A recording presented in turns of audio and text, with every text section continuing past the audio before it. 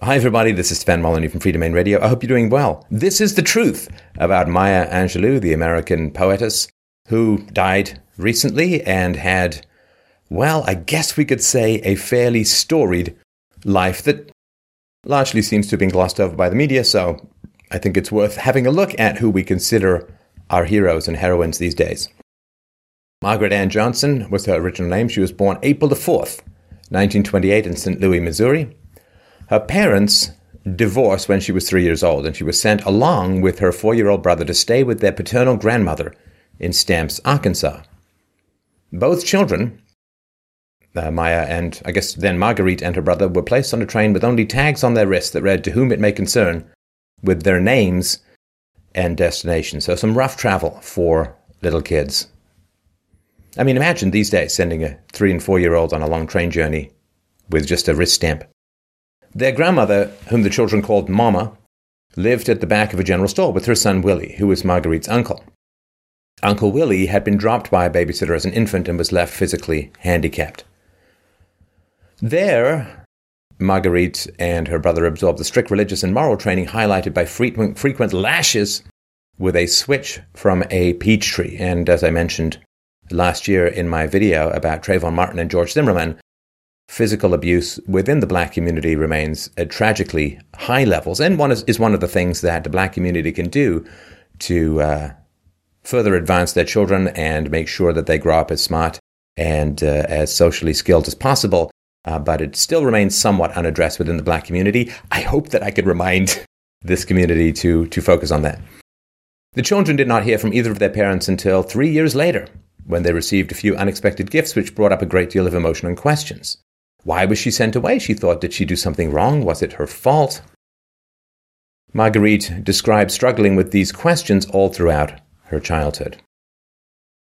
1 year later, when she was 7 years old, her biological father arrived without warning and said he was taking the children back with him to California.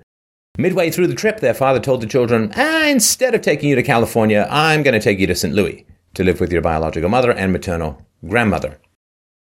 Marguerite described a feeling of sadness and panic over the news, aware that she may never see the lady she called Mama again, and not knowing what to expect from the biological mother she hadn't seen in over 4 years. This kind of childhood is a recipe for all of the disasters to come. Without a significant culture of introspection, self-reflection, the Socratic pursuit of self-knowledge, then these disasters are almost certain to replicate like a blind, broken, rabid photocopier of trauma. When Marguerite first saw her mother, Vivian Baxter, she was awestruck by her physical beauty. She went on to believe that if her mother was too beautiful to watch after children, that her mother was too beautiful to watch after children, and this is why she was sent away. She recalls her mother saying, "Baby, wait a minute, I think you're the greatest woman I've ever met." And Marguerite thought, suppose she's right, suppose I'm going to be somebody. Goodness. Marguerite's mother drank and danced in gambling halls while they took residence in an incredibly rough area of St. Louis, where gambling and bootlegging was prevalent. This, of course, was during Prohibition. This made for a very rough transition, with her brother developing a stutter and Marguerite's nights often going sleepless due to her nightmares. 6 months after the move, Vivian Baxter moved in with her boyfriend, whose name was Mr. Freeman, and brought along the children. I'm sorry to say what comes next. Marguerite would often crawl into bed with both her mother and Mr. Freeman due to the aforementioned nightmares and difficulty sleeping. So this is not the biological father, and tragically, when single mothers shack up with non-biological fathers, the children are 20 or 30 times more likely to be abused. One morning, when the rest of the family was absent, Freeman raped 8-year-old Margaret and threatened to kill her brother if she told anybody about the crime. So this was the man that her mother invited into her children's lives and invited her children into bed with. As you can imagine, Marguerite suffered terrible physical pain after being raped by an adult at the age of 8, was barely able to walk for several days.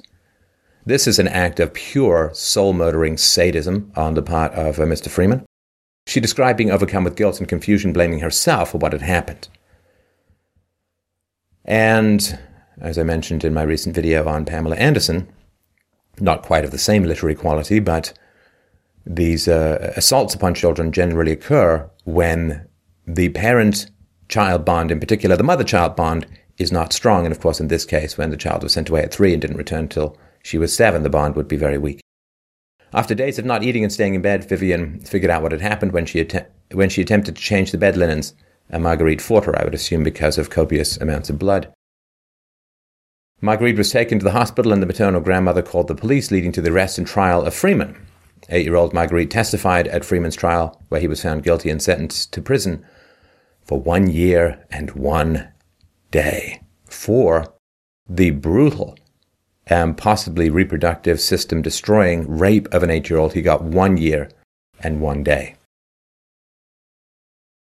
Freeman was released temporarily prior to serving his sentence so that he could get affairs in order, but was found beaten to death later that evening. Marguerite felt responsible for Freeman's death and believed he died because of her court testimony. And in the absence of very strong moral instruction from moral parents, it is hard for children to process these kinds of horrors. But of course, if you have strong moral instruction from moral parents, connected parents, then it's very unlikely that this would happen to children anyway. So Marguerite thought, my voice killed him. I killed that man because I told his name. And then I thought I would never speak again because my voice would kill anyone. And due to this, little Marguerite did not speak for the next 5 years. This is not a family that helps children to process their grief, as you can imagine. Her family eventually became frustrated with this behavior and began spanking her for not responding to them verbally. Nothing better than dealing with a child's trauma after rape and the murder of her rapist by beating her. Shortly after Freeman's death, Marguerite and Bailey were sent back to live with Mama, the paternal grandmother. During this 5-year period, Marguerite developed her interest in the written word, shaping her memory and observational skills. While back in Stamps, Marguerite spent significant time with Mrs. Bertha Flowers, a family friend who she credits teaching her the power of the spoken word, which led her to speak once again. At 9 years old, Marguerite started writing poems.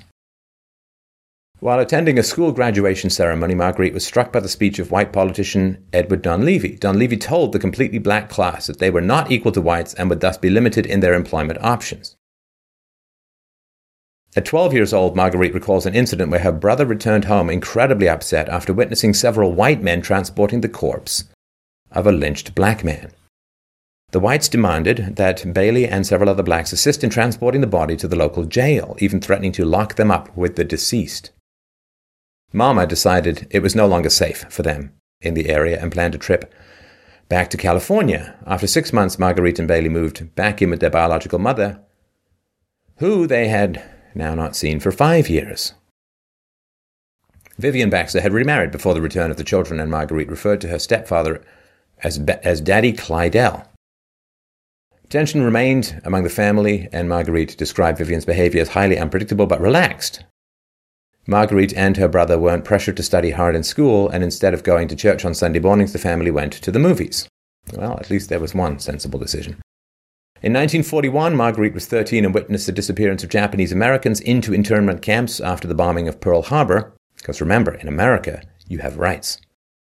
With the shrinking Japanese American population, many blacks moved into the area to fill the now available jobs. That being said, Marguerite described a feeling of underlying racism within the city.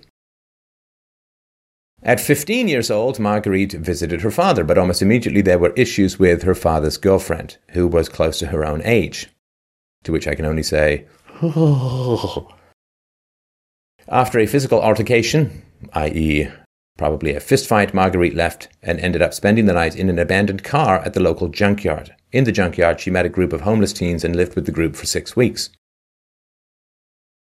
I'm so sorry for these kinds of childhoods. They're so heartbreaking.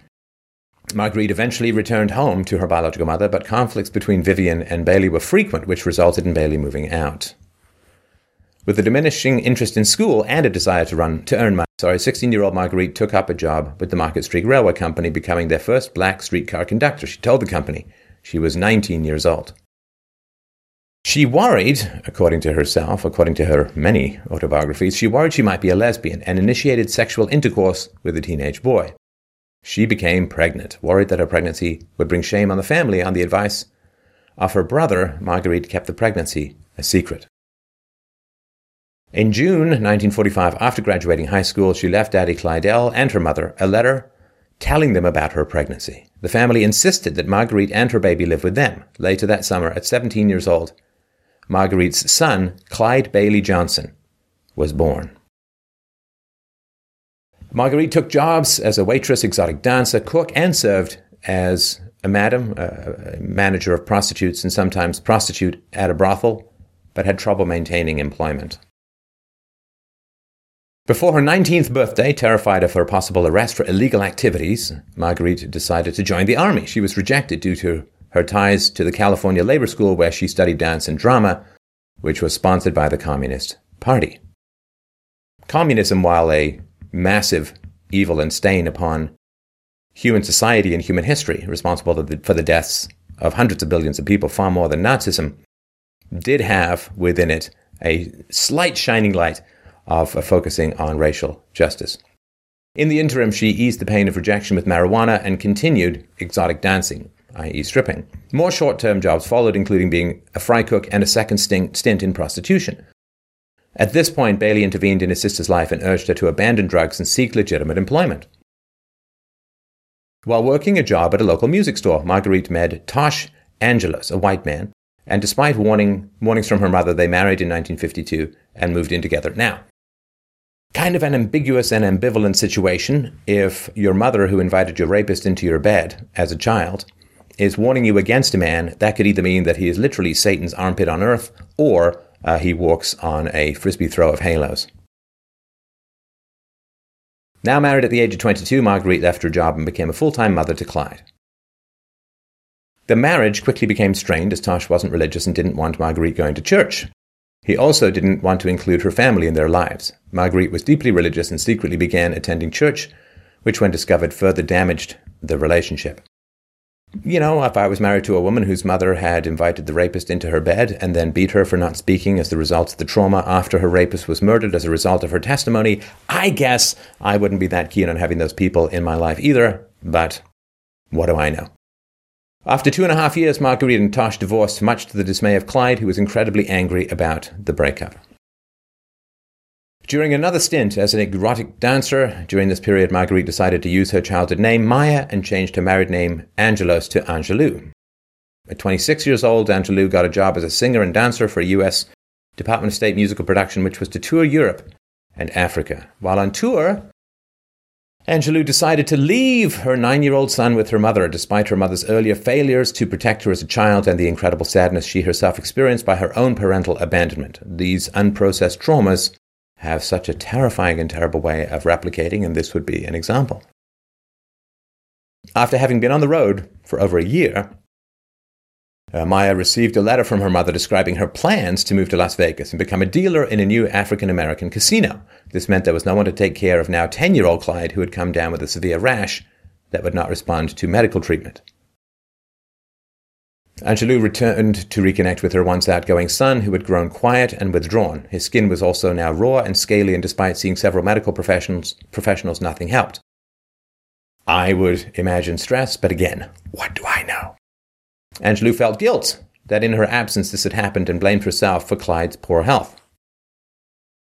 You know, it's funny, blame and responsibility are just words that really are kind of the same thing, right? I blame myself is sort of like a self-attacky phrase that other people are supposed to stop you from doing. Don't beat yourself up. I take responsibility for Clyde's poor health is a positive thing, but kind of means the same thing. Upon her return, she also learned that her brother Bailey was serving time in prison for the sale of stolen goods. Upset over Bailey's imprisonment and Clyde's illness, Angelou talked to a counselor.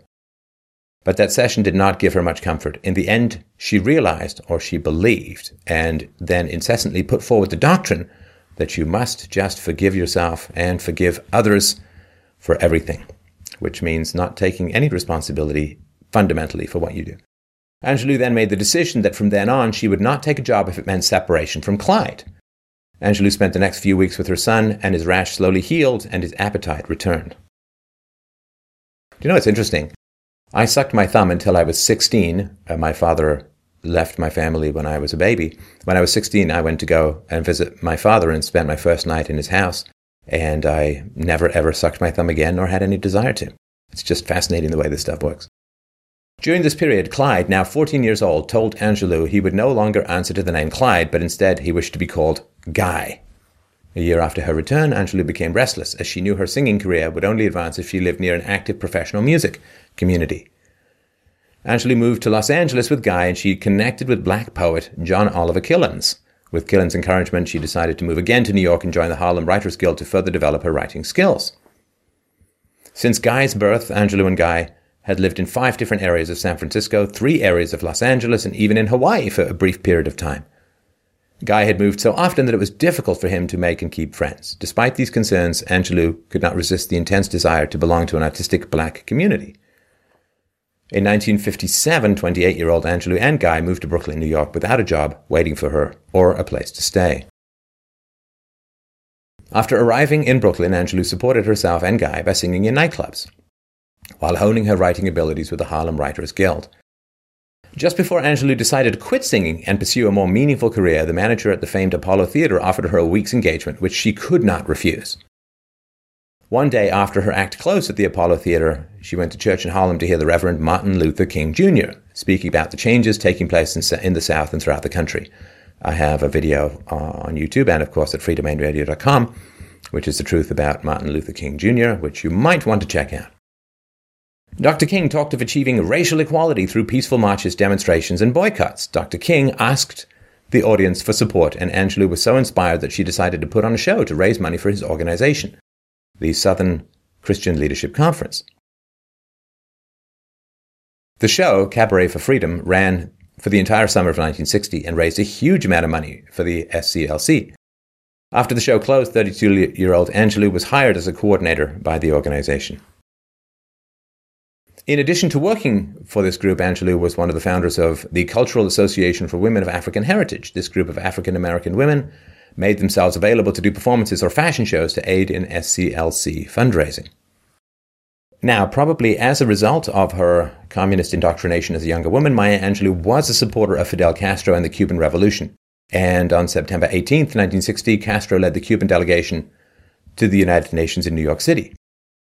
In her 4th autobiography, The Heart of a Woman, Angelou describes her experience of the event. Quote, "We watched as Castro and Khrushchev embraced on 125th Street, as the Cubans applauded and the Russians smiled broadly, showing metal teeth. Black people joined the applause. Some white folks weren't bad at all. The Russians were okay. Of course, Castro never had called himself white, so he was okay from the get. Anyhow, America hated Russians, and as black people often said, wasn't no communist country that put my grandpapa in slavery. Wasn't no communist lynched my papa or raped my mama. Yeah, well, but as Christians, it was a significant portion of Jewish leadership of the Communist Party after the 1917 revolution in Russia that murdered tens of millions of Christian kulaks. So, out of the frying pan into the fire?" She also describes her son's reaction to the events. "Mother, I guess you'll never understand. To me, a black man, the meeting of Cuba and the Soviet Union in Harlem is the most important thing that could happen. It means that in my time, I'm seeing powerful forces get together to oppose capitalism. I don't know how it was in your time, the olden days, but in modern America, this was something I had to see. It will influence my future." It was great to see a communist hatred of capitalism not interfere with her desire to sell books in the free market and take profits as an author.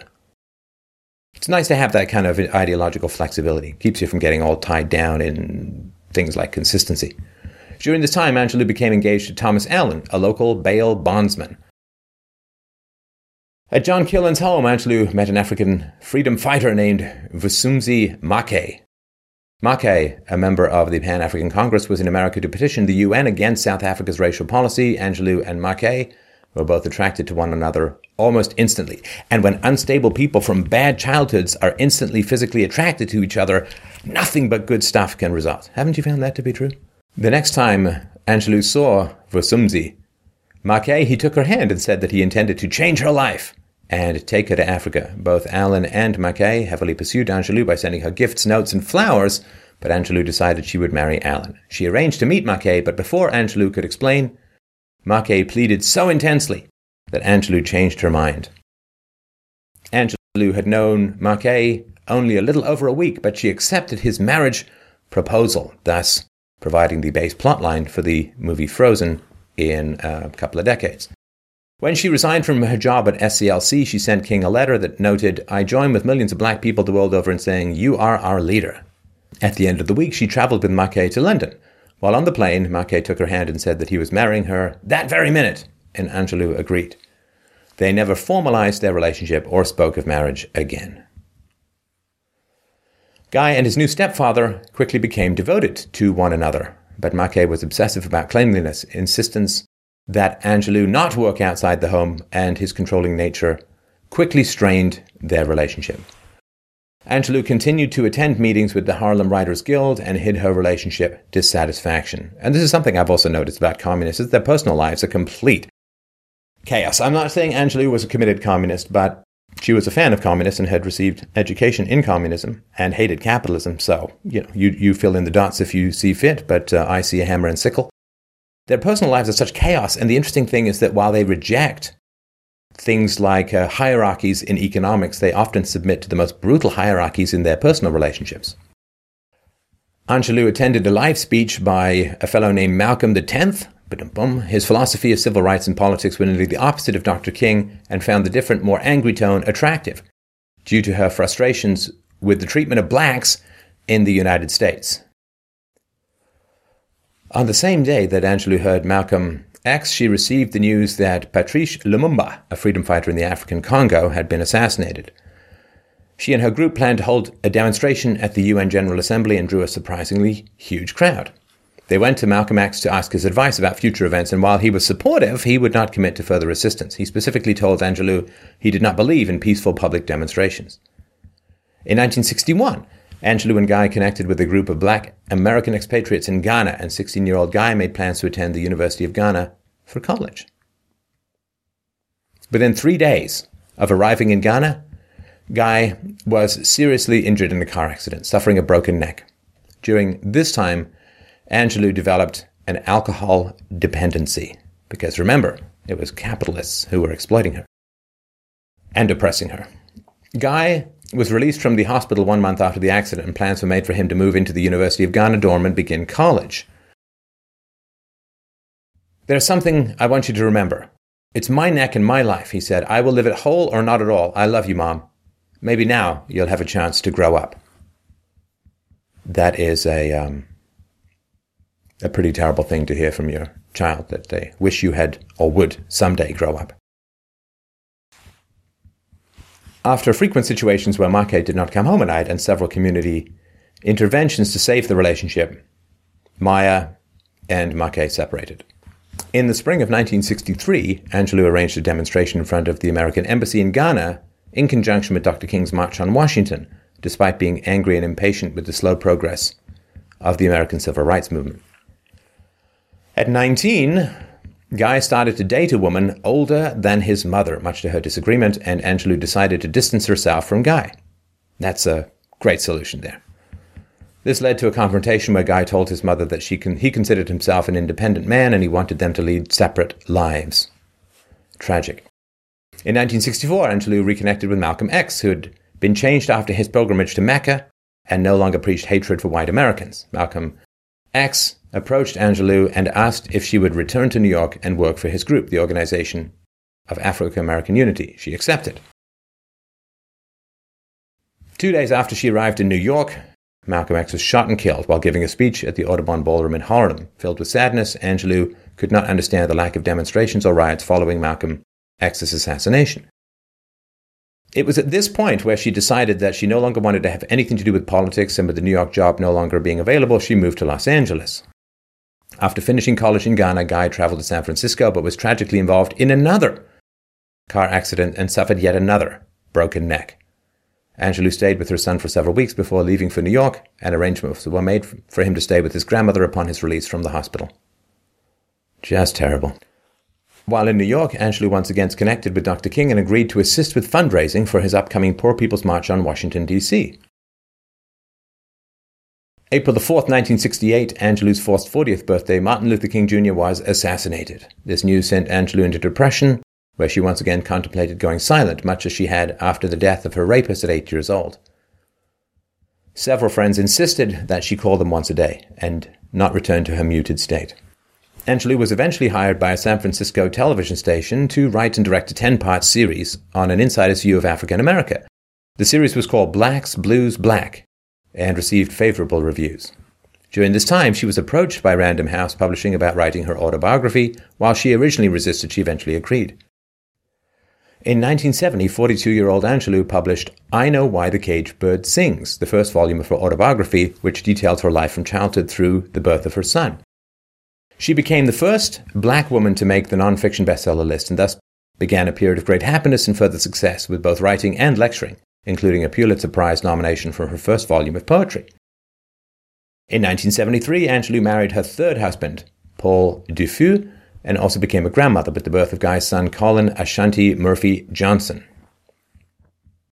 In 1975, Angelou was appointed to the American Revolution Bicentennial Council by President Gerald Ford. She also received an Emmy nomination for her portrayal of Nyoboto in the television miniseries Roots. After the publication of her fourth autobiography, her third marriage fell apart and she divorced in 1981. Shortly after her divorce, she received the first lifetime Reynolds Professorship of American Studies at Wake Forest University in Winston-Salem, North Carolina, where she lectured and continued her writing to great success and critical acclaim. During this time, the mother of Guy's child absconded with Angelou's grandson, and it took over 4 years to find him. And these family tragedies continue. No matter how much success, how much money, how many prizes, a lack of self-criticism and self-knowledge leads to these inevitable whiplash disasters. When Sharon Johnson pleaded guilty to child stealing, Guy Johnson and Angelou asked the court for leniency. Angelou explained, Guy does not want Colin to think we put his mother in jail, and I explained to Guy that there's a bond made in the womb between the child and the mother. I mean, that bond is irreducible. Well, although she did abandon her children just as she was abandoned, and just as the mother ripped the son from the father, her own child. Guy agreed there's no way we can get any joy out of her being in prison or get back any of the 4 years. In 1992, Angelou's mother, Vivian Baxter, died. Angelou's professional success continued, and she was asked by President-elect Bill Clinton to compose and read a poem for his inauguration and became the first black woman to read a poem at a presidential inauguration. In 1994, the NAACP presented Angelou with the prestigious Spingarn Medal, which has been described as the African American Nobel Prize. In 1995, Angelou spoke at the Million Man March organized by Nation of Islam leader Louis Farrakhan and lent her support to the convicted cop killer and former Black Panther Mumia Abu Jamal, advocating that he receive a new trial. Abu Jamal is currently serving life in prison without the possibility of parole. In 1997, Angelou commented, "A black person grows up in this country and in many places, knowing that racism will be as familiar as salt to the tongue." Reasoning from that premise, she praised affirmative action and Head Start as programs that were not only good for the country, but quite necessary, because, she said, the playing field had been terribly unlevel, terribly unfair for centuries. In the same interview, Angelou was asked if she thought our free market system, capitalism itself, creates divisions and inequality, to which she replied, "Yes, absolutely. Unfortunately, I cannot find many other isms that don't do the same thing." Affirmative action has been largely disastrous for blacks in many ways, because underqualified blacks gain entrance to a university, the intelligent and qualified blacks get lost in the mix, and then employers don't know who was qualified and who wasn't, and thus avoid hiring blacks, which lowers the value of a college education, even for the intelligent and ambitious blacks, which is one of the reasons why it tends to diminish. In 2010, President Barack Obama named her a recipient of the Presidential Medal of Freedom, the country's highest civilian honor, probably for running point and calling anyone who didn't agree with him a closet racist. In 2012, Angelou strongly supported Obama's re-election bid, saying, quote, "I think he has done a remarkable job knowing how much he has been opposed. Every suggestion he makes, the Republicans en masse fight against him or don't vote at all." In an email she authored for the Obama campaign, Angelou said, "Since President Barack Obama's historic election, we've moved forward in courageous and beautiful ways. More students can afford college, and more families have access to affordable health insurance. Women have greater opportunities to get equal pay for equal work." So I guess she did fiction as well as nonfiction. As the election approached, Angelou predicted that Obama's detractors would undoubtedly give voice to their own inner racism. I tell you, we're going to see some nastiness, some vulgarity, I think. They'll pull the sheets off, right? So if you criticize President Obama, you are a racist. But don't worry, that'll change next year when, if you oppose Hillary Clinton, you suddenly go from racist to sexist. It's a great trick. In a discussion with Al Sharpton, Angelou derided Obama's critics as stupid, thick, and dense people who want to keep us polarized. Well, at least that's not polarizing, Maya. Good job not being polarizing. And also great job with the forgiveness thing, because forgiveness and gentleness and so on is great, I guess, unless there's political power in play. In 2013, Angelou opposed the acquittal of George Zimmerman. She lamented that the jury verdict showed how far we have to go as a nation. That one man armed with a gun can actually profile a young man because he is black and end up shooting him dead. It is so painful. I also, of course, have a video on Trayvon Martin and George Zimmerman, which we'll link to below. Angelou died on the morning of 28th May 2014 at 86 years old. She wrote 16 books, won dozens of awards, and was awarded over 30 honorary doctoral degrees. She always ended her lectures by telling the audience, courage is the most important of all the virtues, because without courage, you can't practice any other virtue consistently. Forgiveness, she says, is the greatest gift you can give yourself. It's not for the other person, Angelou said. You must forgive. It's for your own sake, to rid yourself of that weight. That's the answer. Forgive everybody. I guess, except capitalists, white people, the man who raped her, you sort of can go on and on. There's people who preach forgiveness in general have done terrible wrongs in their own life and wish to unburden themselves and thus don't end up applying this as a universal principle across the board. In her book, Mom and Me and Mom, which discussed unconditional love and support, Angelou thanks her mother, who generously taught me how to be a mother. Sentimentality, as Jung pointed out, is the superstructure or flip side of brutality. And her mother abandoned her, put her on a train at the age of 3 with a "to whom it may concern" wrist stamp, invited a child rapist into her bed, and beat her when she went mute after her rapist was murdered to some degree as a result of her testimony. And this is the mother who generously taught her how to be a mother. Tragically, there's probably some truth in that, but probably not in the way that she intended. She says, history, despite its wrenching pain, cannot be unlived, but if faced with courage, need not be lived again. When you look at the cycle of abuse that occurred in this family, how can she say that she overcame her history and has enough wisdom and enough knowledge to tell other people what is virtue, what is good motherhood, what is good parenting, what is being a good human being? And can she really, I would say, with a straight face, honorably tell people that she knows how to break the cycle of abuse when you look at what happened with her own children? I think that we need to look elsewhere for our moral heroes and have a clear-eyed view of how people live rather than what they say, which tends to, in general, be at opposing poles of the moral spectrum. This is Stefan Molyneux for Free Domain Radio. Thank you so much for watching. As always, if you'd like to help out the show, fdrurl.com/donate. It would be gratefully, gratefully appreciated. Thank you so much.